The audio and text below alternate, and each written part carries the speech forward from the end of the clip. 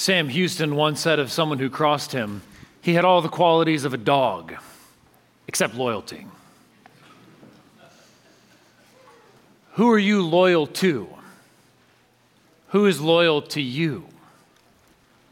In the modern West, it often seems like all loyalties are uncertain. They're all subject to change, liable to be sold to a higher bidder, or to evaporate at the first sign of hardship. You give 6 years of your life to an employer, and they fire you with no notice for no good reason. In modern life, it seems that all contracts come with escape clauses.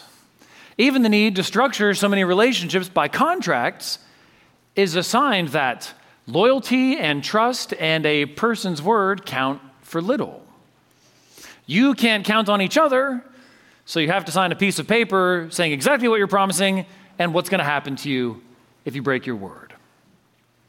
Today, many people view even marriage, that most total and permanent of commitments, as temporary, reversible. They think that loyalty in marriage should last only as long as the feeling of being in love does. No more lovey feeling, no more commitment. Kids in the congregation, have you ever noticed that almost all Disney movies have the same plot? The main character has some dream, some vision of the good life for themselves as an individual. And they can only achieve that dream if they disobey their dad, or defy their society, or somehow escape from what everyone else says they should do. In all those movies, Disney is catechizing you. Disney is teaching you to be loyal first and foremost to yourself. And Disney is teaching you that very often the only way to be loyal to yourself is to defy every voice of authority or tradition. Especially, it seems, that you need to defy the voice of the people who brought you into this world and who provide for your every need. What happens in a society where everyone looks out for number one? In his book on loyalty, the journalist Eric Felton asks, how much is the anxiety we feel these days a function of the disheartening suspicion that in a real jam, there might not be anyone we can count on? In a real jam, who can you count on? And who can count on you? And what happens when that real jam is a conflict of loyalties? Your friend wants one thing and your family demands another. Your boss requires one thing and your wife requests another. Or your government commands something that your conscience questions. How do you resolve a clash of loyalties? Some people still view Christianity as a kind of respectable club that shores up your social standing, though that view is quickly receding. But some people still think becoming a Christian boosts your civic virtue. It inserts you into a comfortable set of rules and rewards. It puts you into right standing, perhaps with family or a respectable local community. But that's not at all what Jesus said about himself. In fact, Jesus said that he came to earth to create a crisis of loyalty. Listen to what he teaches about himself in Matthew 10, verses 34 to 38. Do not think that I have come to bring peace to the earth. I have not come to bring peace, but a sword. For I have come to set a man against his father, and a daughter against her mother, and a daughter-in-law against her mother-in-law. And a person's enemies will be those of his own household. Whoever loves father or mother more than me is not worthy of me. and whoever loves son or daughter more than me is not worthy of me. And whoever does not take his cross and follow me is not worthy of me. Every time Jesus comes into someone's life, he creates a crisis of loyalty. This morning we continue our series in 1 Samuel with chapter 20. It's on page 243 of the Pew Bibles, or at least starts there. If you were here last week, you'll remember that Saul, the current king of Israel, envies David, the man whom God has chosen to replace him. And because Saul envies David, he continually tries to harm him and even kill him. Chapter 20 continues the story of how David and others respond to Saul's efforts to kill David. Chapter 20 is really one long narrative. It's all a single fabric. So instead of taking it piece by piece like I usually do and applying each section as we go, this sermon is going to have two halves. First, I'll simply walk through a basic explanation of the whole passage. Then I'll double back and draw out 4 points of application. First, a walk through the passage, then 4 points of application from the passage. So if you're waiting for an outline, you're going to have to wait a little while. To give you a heading for walking through the text, here's a one-sentence summary of the whole thing. The rise of the new king creates a crisis of loyalty. The rise of the new king creates a crisis of loyalty. That's the whole passage in a nutshell. Look first at verses 1 to 4. Then David fled from Naioth in Ramah and came and said before Jonathan, "What have I done? What is my guilt? And what is my sin before your father that he seeks my life?" And he said to him, "Far from it. You shall not die. Behold, my father does nothing, either great or small, without disclosing it to me. And why should my father hide this from me? It is not so." But David vowed again, saying, "Your father knows well that I have found favor in your eyes," and he thinks, "Do not let Jonathan know this, lest he be grieved. But truly, as the Lord lives and as your soul lives, there is but a step between me and death." Then Jonathan said to David, "Whatever you say, I will do for you." At the end of chapter 19, where we left David and Saul last week, David is at Naioth and Ramah taking refuge with Samuel the prophet, and Saul is trying to kill him. He's even come in person to try to do that, but the Holy Spirit neutralized the threat. The Holy Spirit turned Saul into a prophet, and he's lying there on the floor prophesying. So it appears that David used this opportunity to escape, and he goes and seeks out help from his friend Jonathan. So David asks Jonathan if he can explain what's going on. David knows that Saul is trying to kill him, but he doesn't know why. But then Jonathan denies it. Jonathan asserts that Saul would surely tell him if he meant to kill David.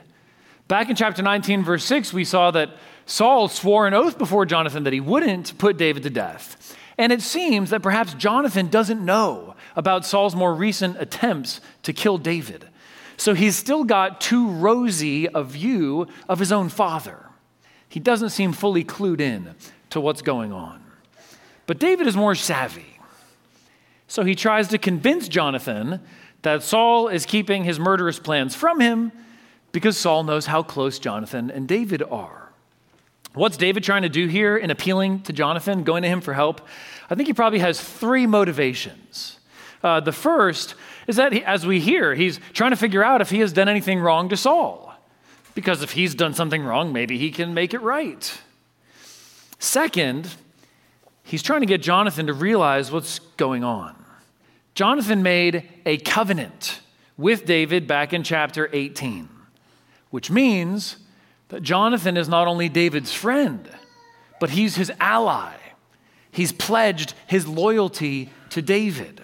So, as David's relationship with Saul deteriorates, He wants to make sure that his ally inside the court is fully informed. Maybe Jonathan can be some kind of lifeline to him in the future. Third, I think David may be anticipating that he's going to have to flee for good. He sees the writing on the wall.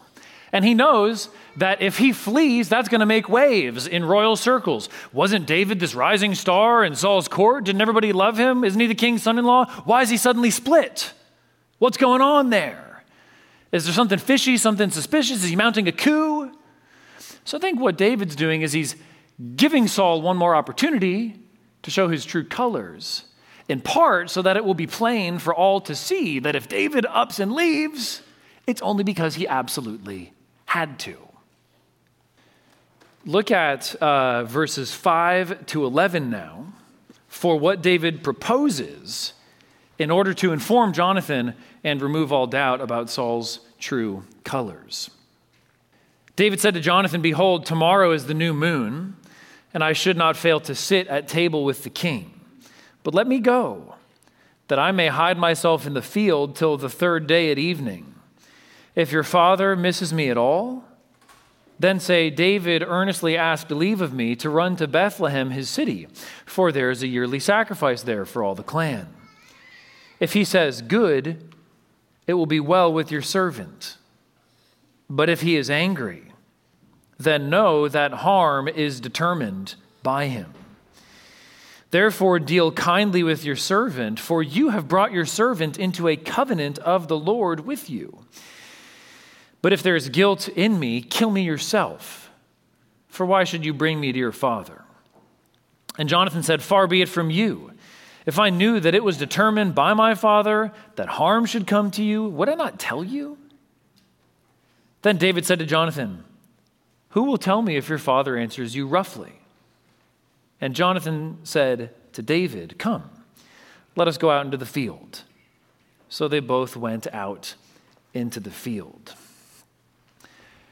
Jonathan is asking David to sound out Saul's stance toward him one last time. Now, the new moon was a monthly celebration when Israelites would gather together, offer sacrifices to the Lord, and feast on the meat of the sacrifices. So the king's celebration with his court would naturally include his extended family and his senior officials, and really David qualified on both grounds as the king's son-in-law and a military commander. So Saul would notice if David wasn't there. Now, it seems that David's story about having to go to Bethlehem is a ruse. It's a lie. And here it's important to remember that in Scripture, there's a difference between reporting and recommending. There's a difference between recording and endorsing. Those of you who are journalists know this distinction very well. So David's character is generally upright, and he's commended for it. But that doesn't mean Scripture implies that everything he ever does is right. Besides Jesus, no human character in Scripture is perfect. So the basic point of the plan here is to see how Saul responds to David's absence. Is he understanding and indulgent, or does he fly into a rage? Here's one last test for Saul before David goes into a longer-term exile. Just one problem. If Saul flies off the handle, who's going to tell David about it? If Saul suspects that his son Jonathan is in league with David, he may well have servants who spy on all of Jonathan's motions. So David and Jonathan go out into a field to talk over a solution to the problem of communication. But before they get to the practical stuff, they have an intense conversation about God's faithfulness, their friendship, and both of their futures. In some ways, this is the thermal core of the passage. Look at verses 12 and 13. And Jonathan said to David, "The Lord, the God of Israel, be witness. When I have sounded out my father about this time tomorrow or the third day, behold, if he is well disposed toward David, shall I not then send and disclose it to you? But should it please my father to do you harm? The Lord do so to Jonathan, and more also, if I do not disclose it to you and send you away, that you may go in safety. May the Lord be with you, as he has been with my father." In these verses, Jonathan solemnly promises to convey Saul's response to David, whatever that response is. But then look again at the end of verse 13. May the Lord be with you as he has been with my father. Note the implicit future tense of the wish and the past tense of how God was with Saul. Jonathan is recognizing that God has passed the kingship from Saul to David. Jonathan is recognizing David's claim to the throne, and he's praying a blessing on David's future kingship. The whole rest of their conversation takes place in the light shed backward from that future. It's as if the present completely vanishes in light of Jonathan's certainty that God will make David king. Jonathan views his own present exclusively through the lens of God's promised future for David. David and Jonathan's relationship is not a mere case study in friendship, though there are rich themes on that line.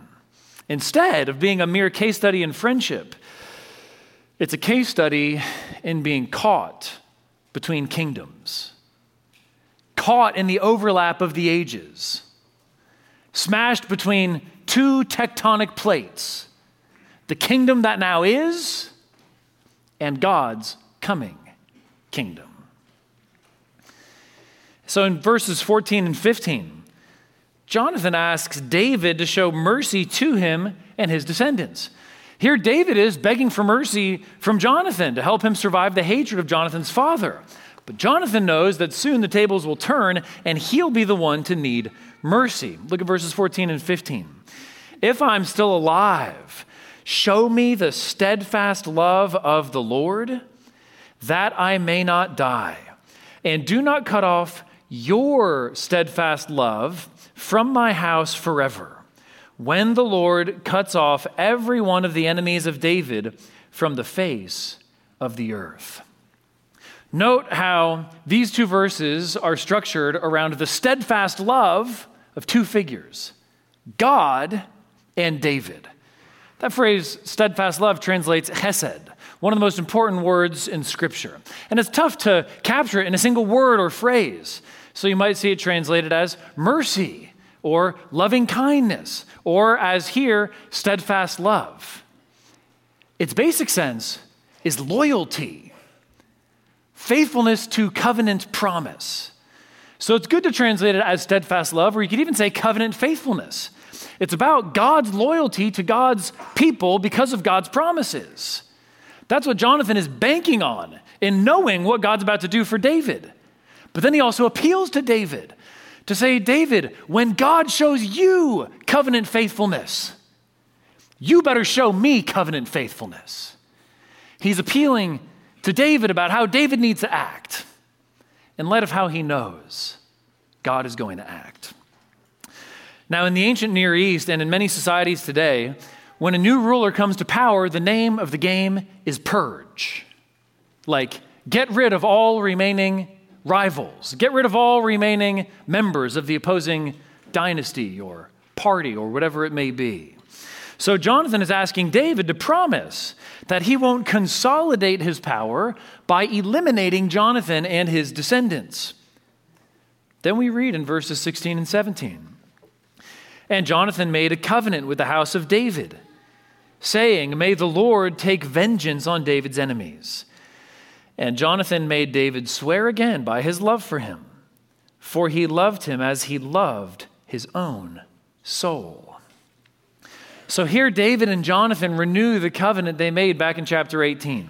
Jonathan will do whatever it takes to help David, and David will remember Jonathan when he comes in his kingdom.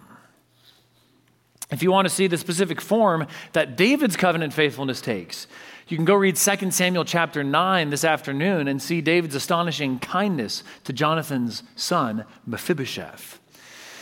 Now, after that heavy theological interlude, the narrative finally picks up this issue of communication, how they're going to get around it in verses 18 to 23. Then Jonathan said to him, tomorrow is the new moon, and you will be missed because your seat will be empty.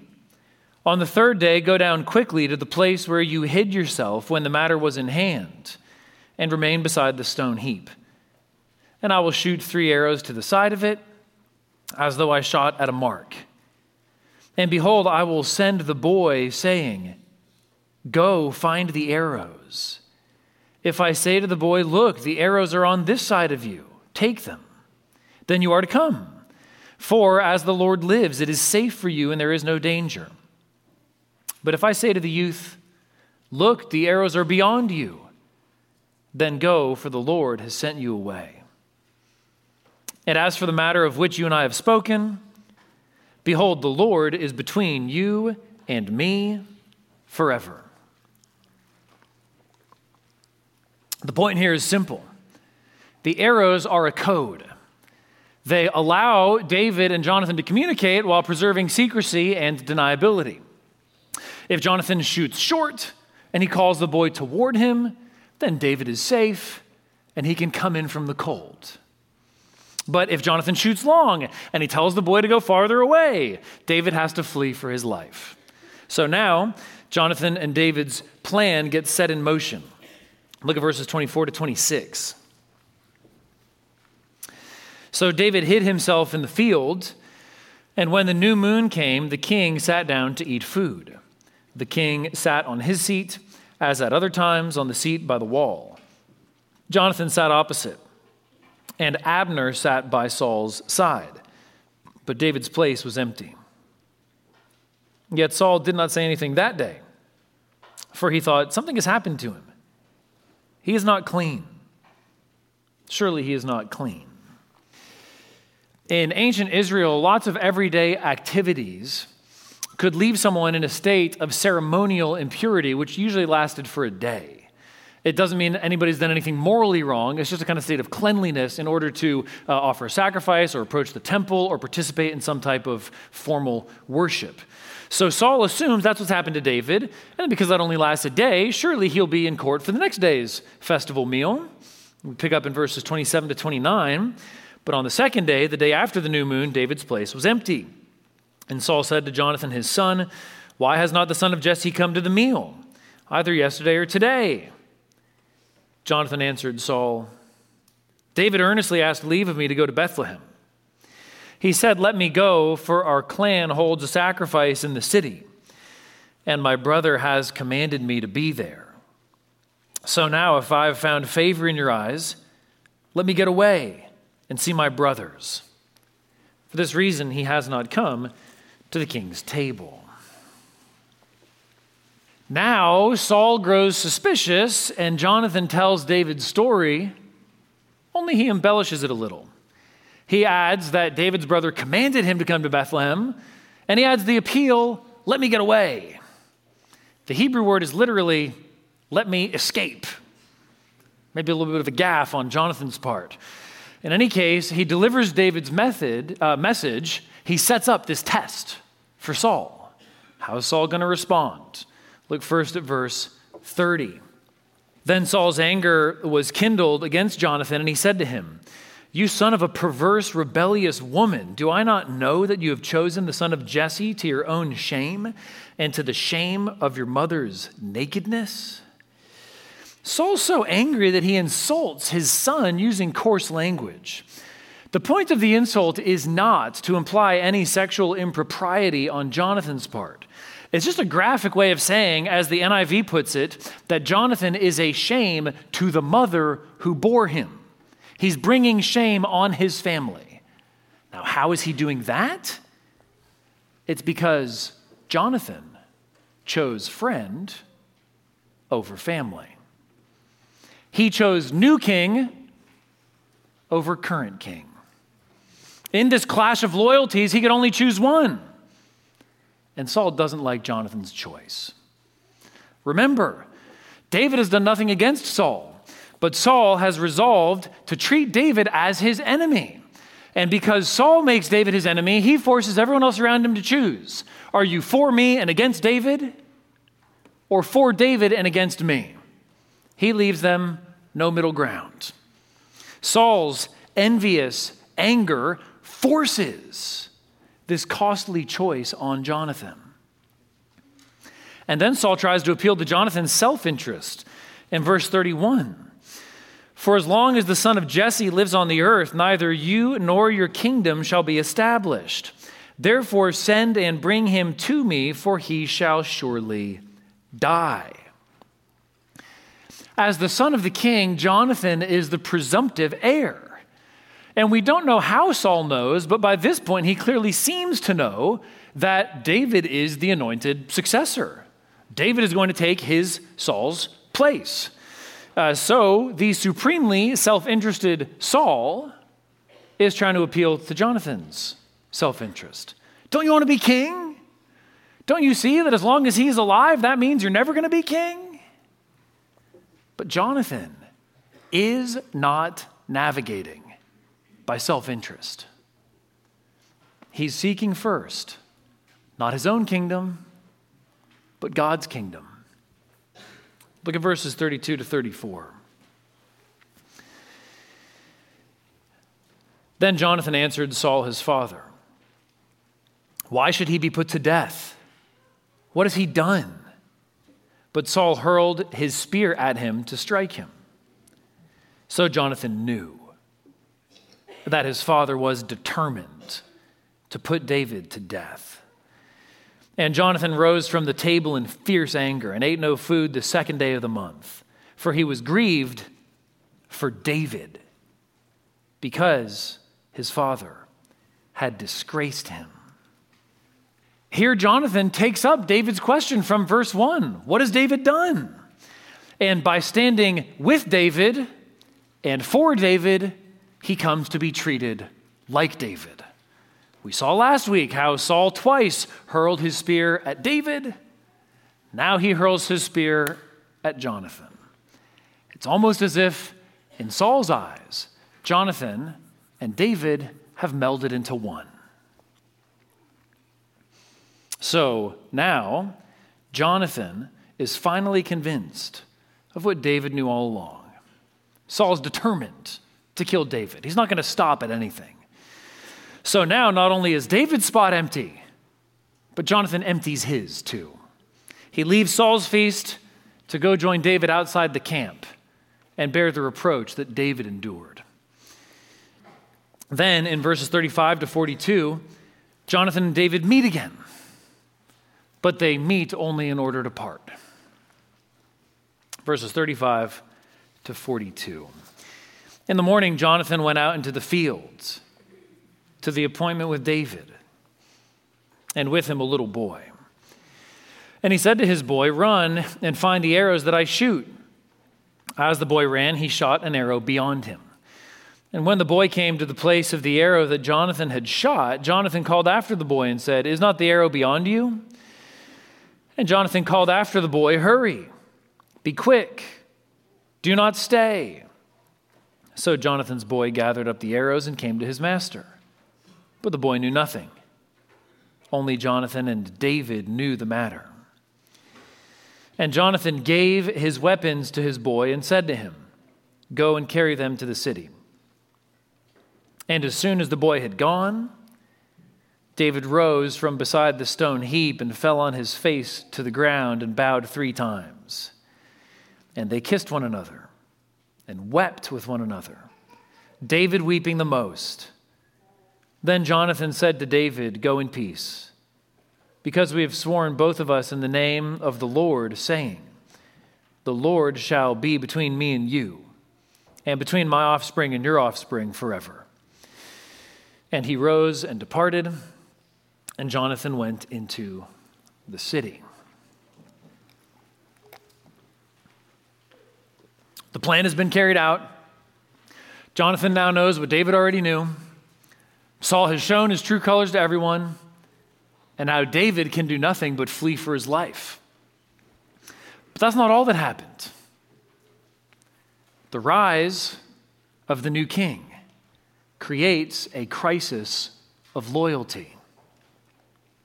And Jonathan passed the test posed by this crisis of loyalty. He chose God's anointed king. over his own father, and he chose wisely. Does the shape of this story sound familiar? Hear again those words of Jesus from Matthew 10 that I read earlier. Do not think that I've come to bring peace to the earth. I have not come to bring peace, but a sword. For I've come to set a man against his father, and a daughter against her mother, and a daughter-in-law against her mother-in-law. And a person's enemies will be those of his own household. Whoever loves father or mother more than me is not worthy of me.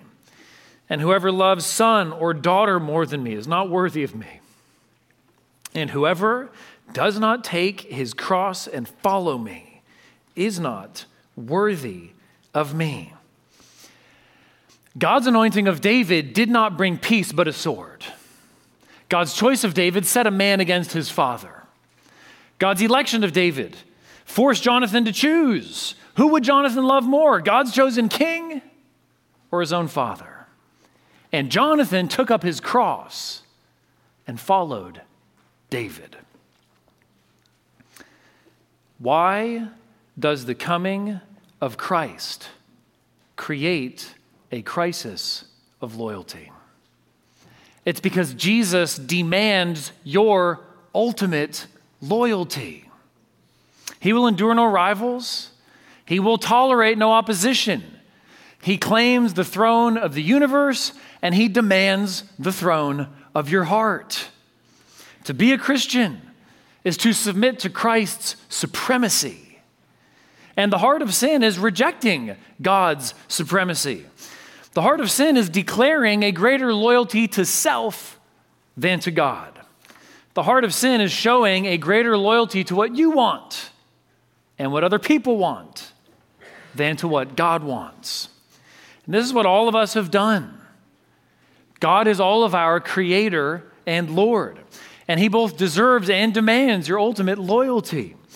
But all of us have refused to give that loyalty to God, and we've given it to ourselves instead.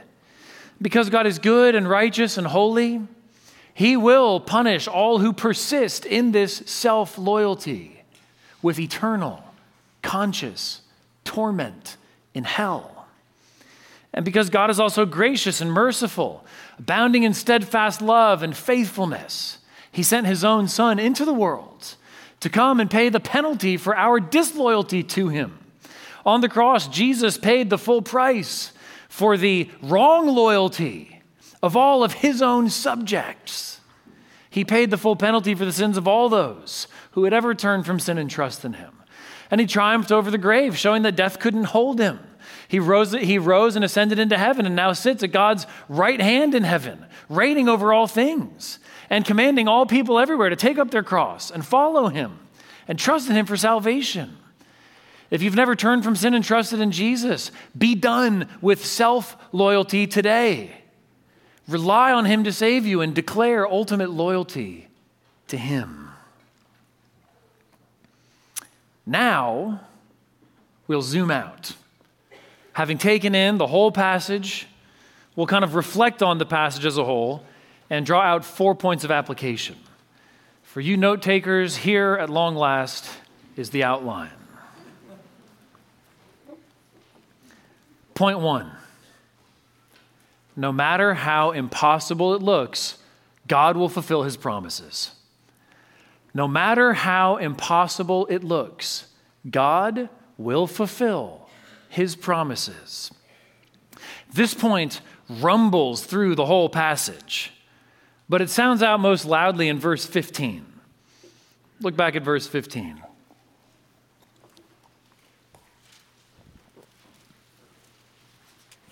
This is Jonathan appealing to David. Do not cut off your steadfast love from my house forever, when the Lord cuts off every one of the enemies of David from the face of the earth. Do you notice what Jonathan doesn't say? He doesn't say if. If the Lord cuts off the enemies of David from the face of the earth. He says when. When the Lord cuts off every one of the enemies of David from the face of the earth. How can Jonathan say when? Things look bleak for David. He's on the run and the king is trying to kill him. How can Jonathan be so confident? Because he knows God made a promise to David, and he knows God will fulfill it. It looks like David is an enemy of the state. It looks like his days are numbered. But that's only what the eyes of unbelieving reason see. What do the eyes of faith see?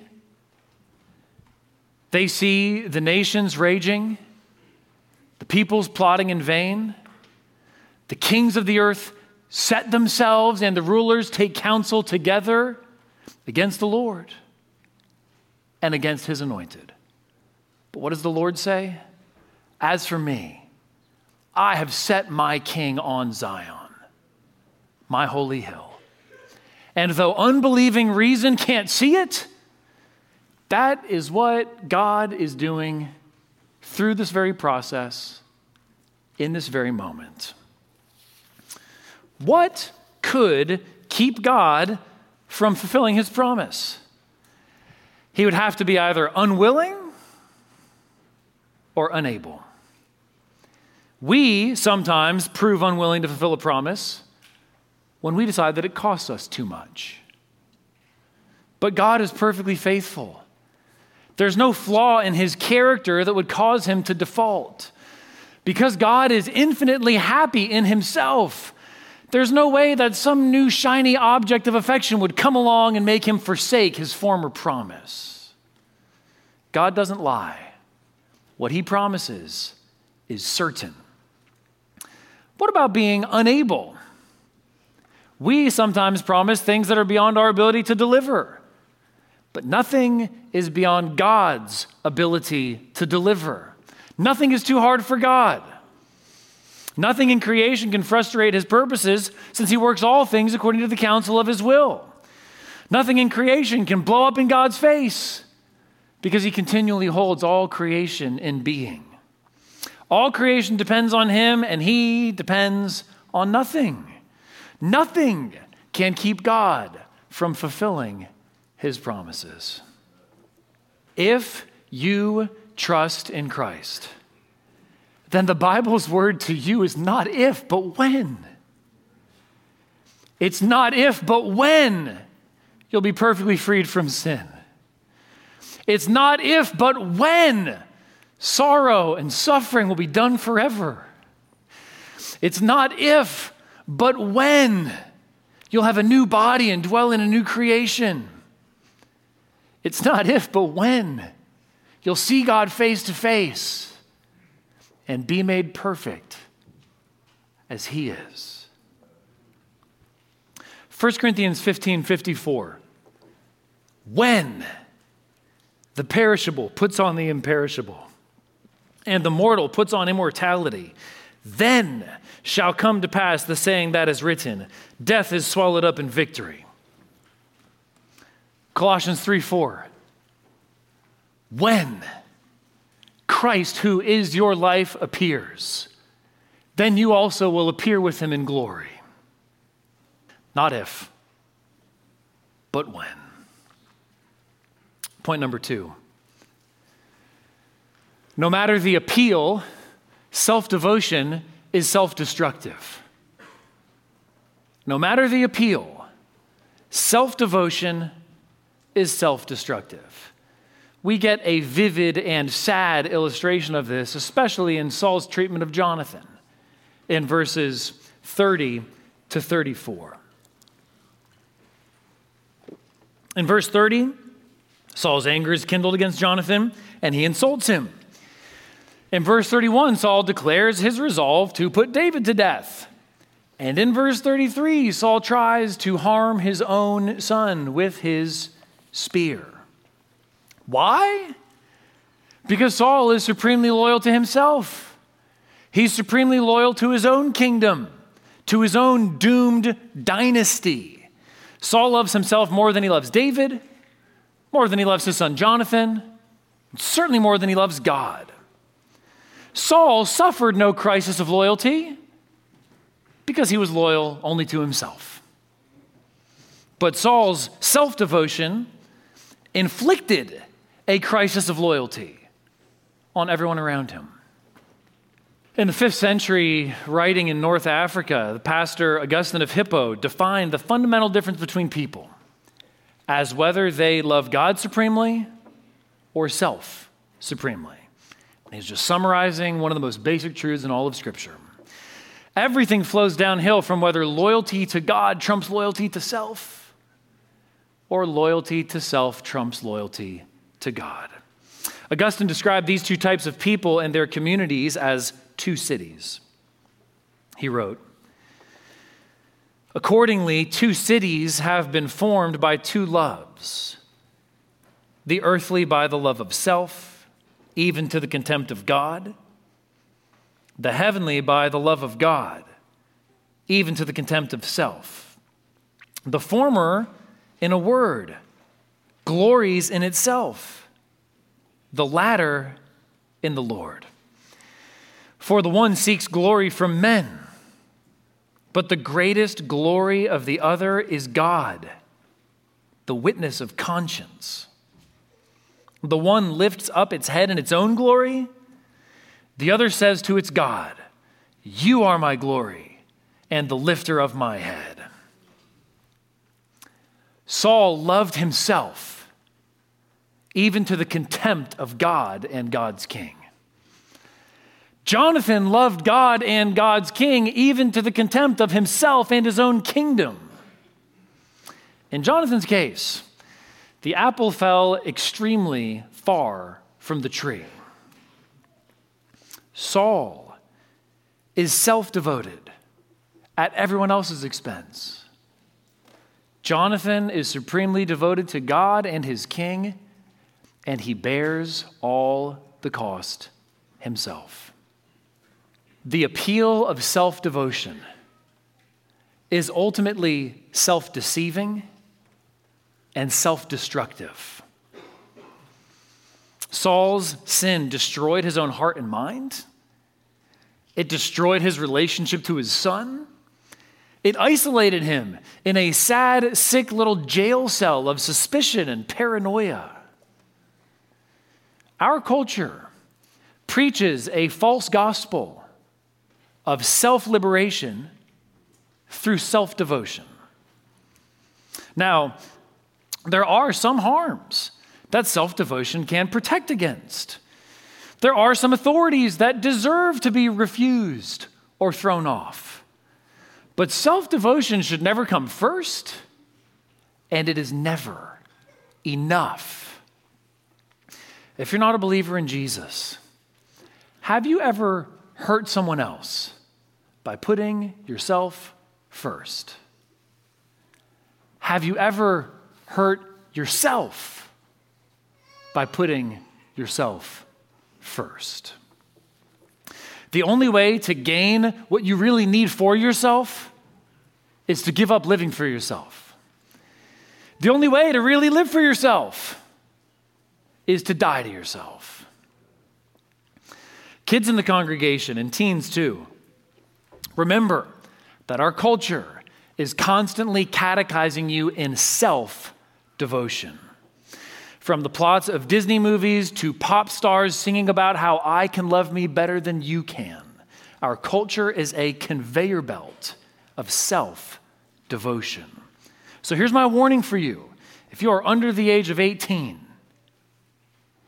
if you embrace that training in self-devotion, you are likely to grow up to be like Saul. Here's a warning of the future for you.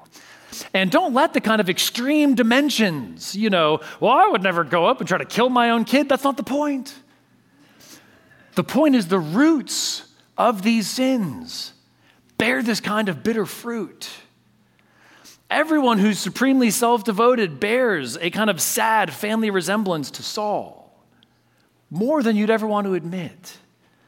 But this is where self-devotion leads. This is what self-devotion grows up into and blossoms into. Self-devotion is not freedom, but slavery. Point number 3. No matter the cost, true faith proves loyal to God's promises, God's king, and God's people. Point 3, no matter the cost, true faith proves loyal to God's promises, God's king, and God's people. Excuse me, we'll take each of those in turn. What does it mean to be loyal to God's promises? It means to wait for them patiently, even when it looks like they'll never happen. It means enduring loss and hardship now in order to gain then. Just scan back over verses 12 to 17. Think about what Jonathan was giving up in being so loyal to David. Jonathan could have resisted God's purposes and promises. Jonathan could have said, "No thanks, God, I'd rather be king." So I'll join Saul's effort to have done with him. Instead, Jonathan joyfully accepted the loss of his own kingdom because he knew that he himself had a better kingdom and an abiding one. In order to be loyal to God's promises, Jonathan gave up his own kingdom, and that's what you have to do too. In order to lash your life to God's promises for the future, you can't be king anymore. You can't trust in God's promises and be king of your own life at the same time. The throne only has room for one. What does it mean to be loyal to God's king? It means to trust in Christ, to submit to Christ, and to submit all other loyalties to Christ. In Luke 14:26, Jesus says, "If anyone comes to me and does not hate his own father and mother and wife and children and brothers and sisters, yes, and even his own life, he cannot be my disciple."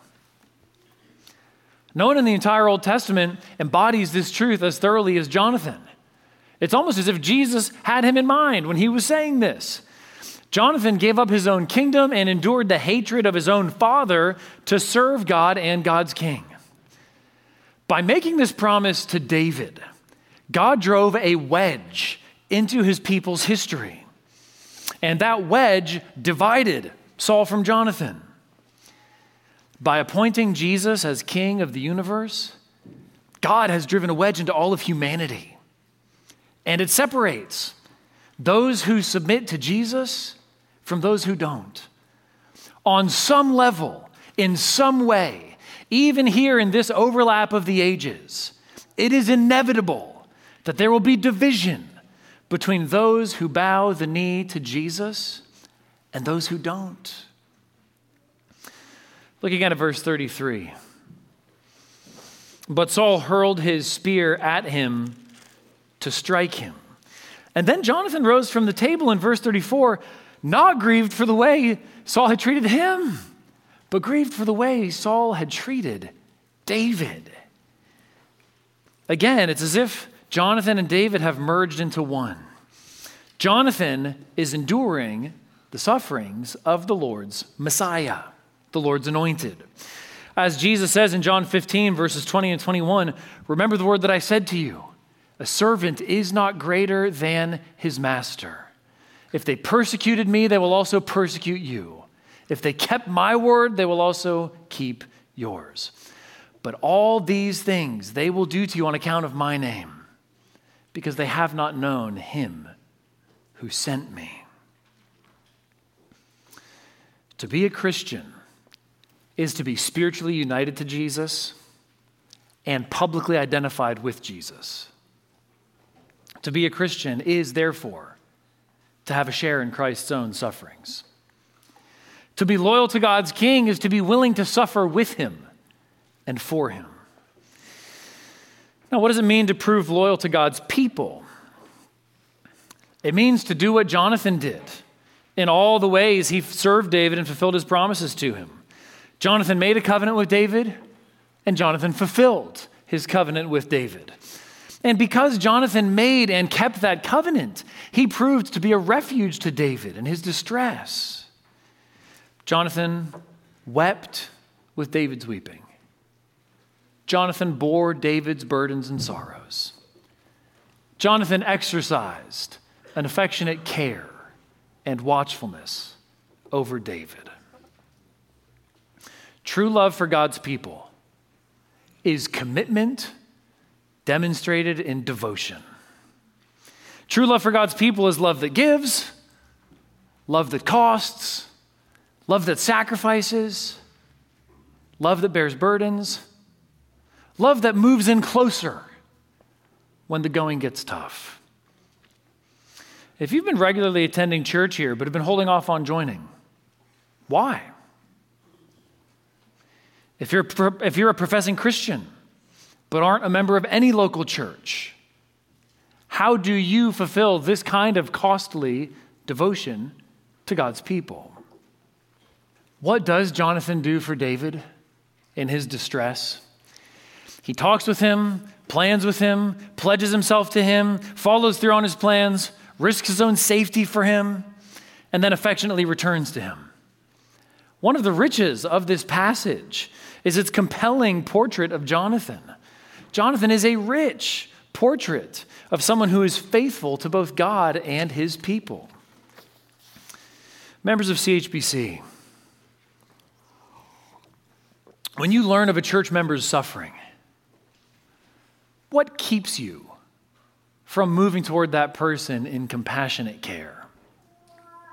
What tempts you to neglect or ignore or shrink back from that person?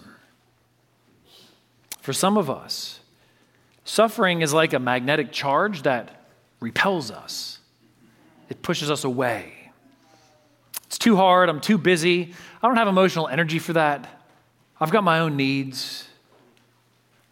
What can you do to flip the magnetic charge in your heart so that instead of being pushed away by suffering, you're drawn near to help? What can you do to become the kind of person who instinctively moves in when you see someone suffering? I should say something here about friendship. As I mentioned, this passage isn't primarily a case study in friendship, but it is a beautiful portrait of a rich friendship. So here are just a couple of brief points on friendship. One important point is this: faithfully fulfilling the church covenant does not mean that you will be every member's best friend or that every member will be your best friend. There are natural and legitimate differences of closeness, intimacy, and affection between Christians. So it's natural and normal to have different levels of friendship.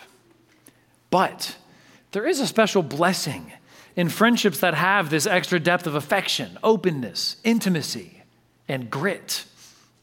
Proverbs 18:24 says, "A man of many companions may come to ruin, but there is a friend who sticks closer than a brother." Or Proverbs 27:9, "Oil and perfume make the heart glad, and the sweetness of a friend comes from his earnest counsel." How can you be this kind of friend? How can you gain this kind of friend? Start early. You can't make new old friends. It's worth the effort to invest deeply in a deep friendship.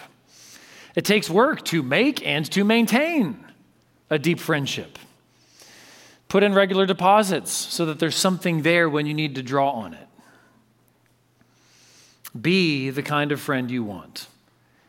And no matter how full or empty your roster of friends, remember that there is one friend who will never leave you nor forsake you. Point 4. No matter how sorely they are persecuted, God will never abandon his people. No matter how sorely they are persecuted, God will never abandon his people. Throughout this passage, in addition to seeing God's faithfulness to his global purposes, we also see God's tender care and provision for David, largely through the means of Jonathan. God is concerned not just to establish David's kingdom, but to protect him, to provide for him, to be with him in his trials. Remember how desperate David's situation was. Again, back in verse 1, then David fled from Naioth in Ramah, and came and said before Jonathan, what have I done? What is my guilt? And what is my sin before your father that he seeks my life? And then in verse 3, but truly, as the Lord lives and as your soul lives, there is but a step between me and death. David is weak and helpless. He's vulnerable. He's exposed to harm. He's on the run. He has no military force backing him. He has no option of a political alliance with some other power that he can use against Saul. He has virtually no resources. But he's got God. He knew that God would never leave him nor forsake him. As David would come to confess just a little later on, when he fled from Saul and hid in a cave, and then wrote Psalm 57. Here's what he says in Psalm 57, 1-3. Be merciful to me, O God, be merciful to me, for in you my soul takes refuge. In the shadow of your wings I will take refuge till the storms of destruction pass by. I cry out to God Most High, to God who fulfills his purpose for me. He will send from heaven and save me. He will put to shame him who tramples on me. God will send out his steadfast love and his faithfulness. God never suffers a crisis of loyalty. David knew that. And that's what you need to know in order to persevere through trials, especially opposition and persecution. You can faithfully endure persecution and hardship for the sake of God's name when you know that he never suffers a crisis of loyalty. You can endure having your name stomped on, being slandered and misrepresented. You can endure losing money and status because of moral lines you refuse to cross. Patiently wait for God to fulfill his promises. Commit yourself to his care. Remember that he's with you as he was with David. Trust that his reward is coming. Not if, but when. Who are you loyal to? And who is loyal to you? Who could possibly be more loyal to you than the God who created you and sustains you and gives you every good and perfect gift? Who could possibly be more loyal to you than the God who sent his own son to pay for your sins and purchase you for himself? Who could possibly be more loyal to you than the God who is your shield and defender? The God who makes you strong in his strength and safe in his keeping. Let's pray.